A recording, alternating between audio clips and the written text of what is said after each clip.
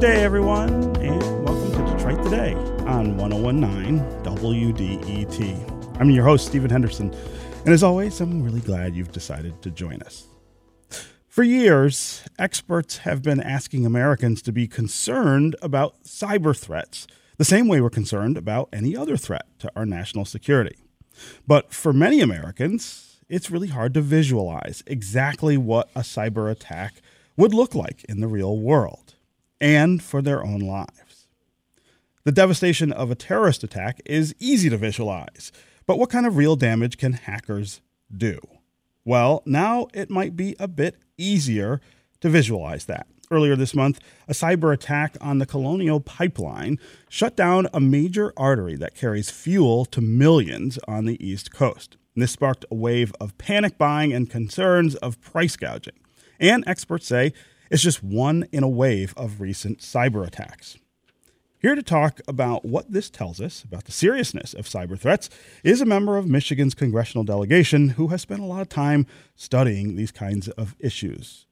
Alyssa Slotkin is a Democrat who represents Michigan's 8th Congressional District, and she is chairwoman of the Intelligence and Counterterrorism Subcommittee within the House Committee on Homeland Security. Congresswoman, welcome back to Detroit Today. Thank you. Thanks for having me. Yeah.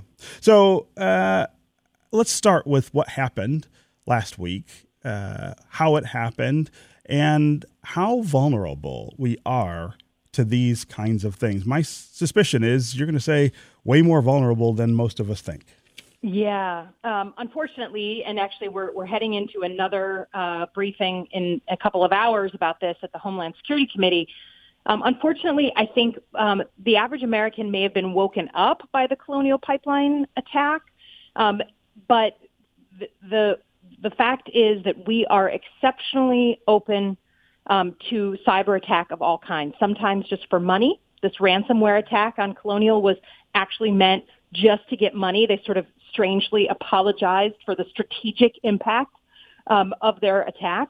But other times it's for disruption. And we know that our critical infrastructure, think about not just our pipelines, but our electrical grid, think about the Sioux locks, think about all the things that kind of make our country work that we don't really think about. They are exceptionally vulnerable. And, you know, we've been working for a long time now, but now in a much more public way to educate people and also make sure our state and local governments are actually prepared for this kind of attack. So I wonder if you can talk a little about what's changing right now. Is it that there are just more people who are focused on this kind of disruption and skilled at it and able to do it? Or is it that the infrastructure that we have and the systems that we've built are becoming more vulnerable to these kinds of things, either because of their age or because we aren't keeping up with technology and innovation? No, I think actually, so it's kind of a combination of both. But the truth is we have lots of people around the world in a very global way who are becoming much more skilled and who make sport of trying to get inside systems. I mean, literally, we sponsor at the Defense Department hackathons where we get these hackers to attempt to bust into the Department of Defense system just so we can know our own vulnerabilities. And these folks are, they are brilliant, they are smart, and they have intent. But then the fact is that a lot of our infrastructure actually has modernized. The way we control our infrastructure has modernized, and it's more online. It's more networked. And in general, we think that's a good thing, except it just exposes all these vulnerabilities. And like a small government, office or a small company isn't really on the forefront of cybersecurity, and things are constantly changing. So it's kind of like two things that are working against us to make us exceptionally vulnerable. So the ransomware attacks, where hackers demand payment to release data and control of systems, as you point out, this attack last week was not about the disruption; it's just about money. But are there people who would disrupt, the air traffic control system, for instance, if they could, as a way of? I mean, is this similar to, brick and mortar, violent terrorism, in the sense that sometimes the motivation is going to be to actually harm Americans rather than just like get money? Well, we have to assume that people who are probing our infrastructure have bad intent. We can't assume that they're just looking for money. And as we saw with Colonial, it doesn't matter if you're just looking for money. It has a strategic impact. It literally, we had gas shortages on the East Coast because of it.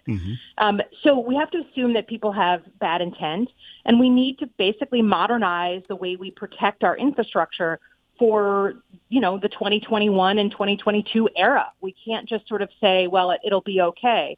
So there's a couple of things that I think we can do, but most importantly is we need people who will maintain infrastructure to get some help with cybersecurity, to have some sort of cyber hygiene, seal of approval if they're going to, for instance, manage the electrical grid in a community. And a lot of these companies have really modernized, particularly in Michigan.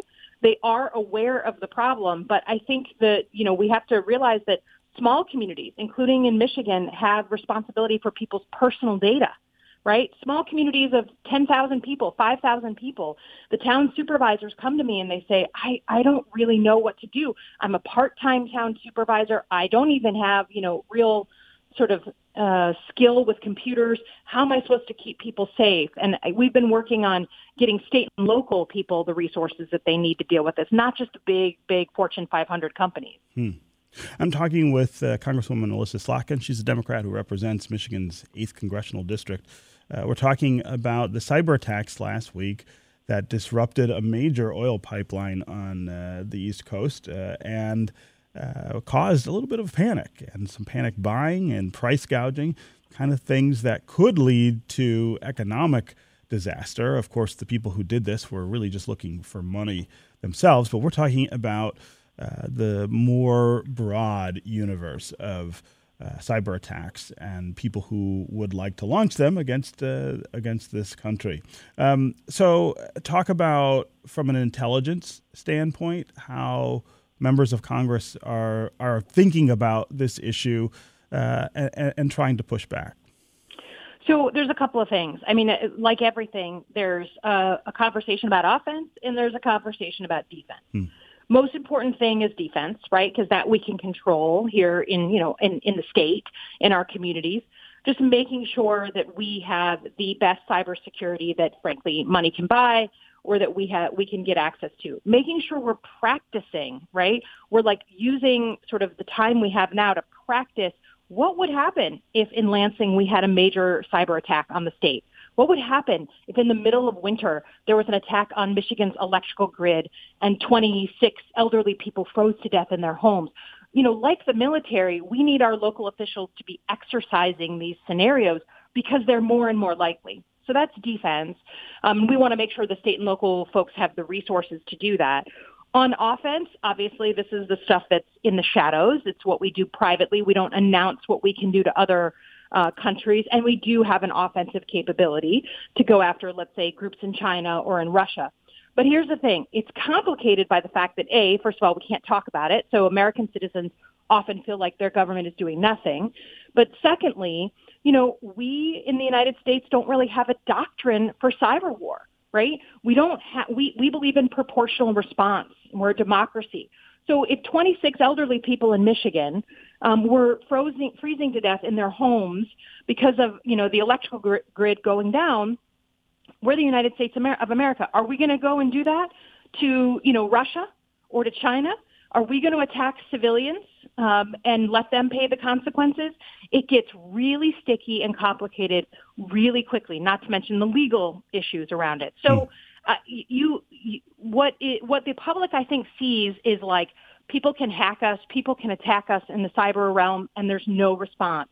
And what I will tell you is, yes, there is some response. It's not. It is not. We're not there as a nation, as a government, on how to respond to these attacks effectively. Yeah. I want to change the subject just a little and talk a little bit about President Biden's visit yesterday in Michigan for the rollout of the Ford F-150 Lightning electric truck, and you were there. You had a conversation with the president. about vulnerabilities in our supply chain to build these vehicles. What did you say to him, and what was his response? Yeah, well, first of all, it was actually a surprisingly emotional day. I was getting, I don't want to say choked up, but I felt the emotion of the moment because we're at, a big plant that's modern, that's going to have this, production line for this amazing vehicle, which is pretty awesome, I must say, the vehicle itself. But I think what I chose to talk to the president about was about, hey, we can build the coolest vehicles in the world. And certainly we want them to move towards electric. Mm-hmm. But if we do not get our house in order on our supply chains, on the component parts that go into pretty much every car, mm-hmm. we're going to constantly be hamstrung and be at the will of, in particular, the Chinese and others, who provide some of these vital pieces. And I flagged for him that while we were celebrating at Ford yesterday, there are 3 plants, including Grand River in Michigan that I represent, that are currently not running. They are not producing vehicles because they are missing 14-cent microchips. 14 cents that control the airbags and the brakes and other things. And I urge the president to say it's not just about making these vehicles here, which of course we love. It's about making sure the component parts, the rare earth minerals, the batteries, the stuff that make it powerful and like move us into the 21st century, we got to bring some of that manufacturing here, or at least diversify it out of just single source to China, who is just so dominating us. And I likened it to, this is the analogy that I use when I explain where we are on electric vehicles. It's like the space race back against the Soviet Union.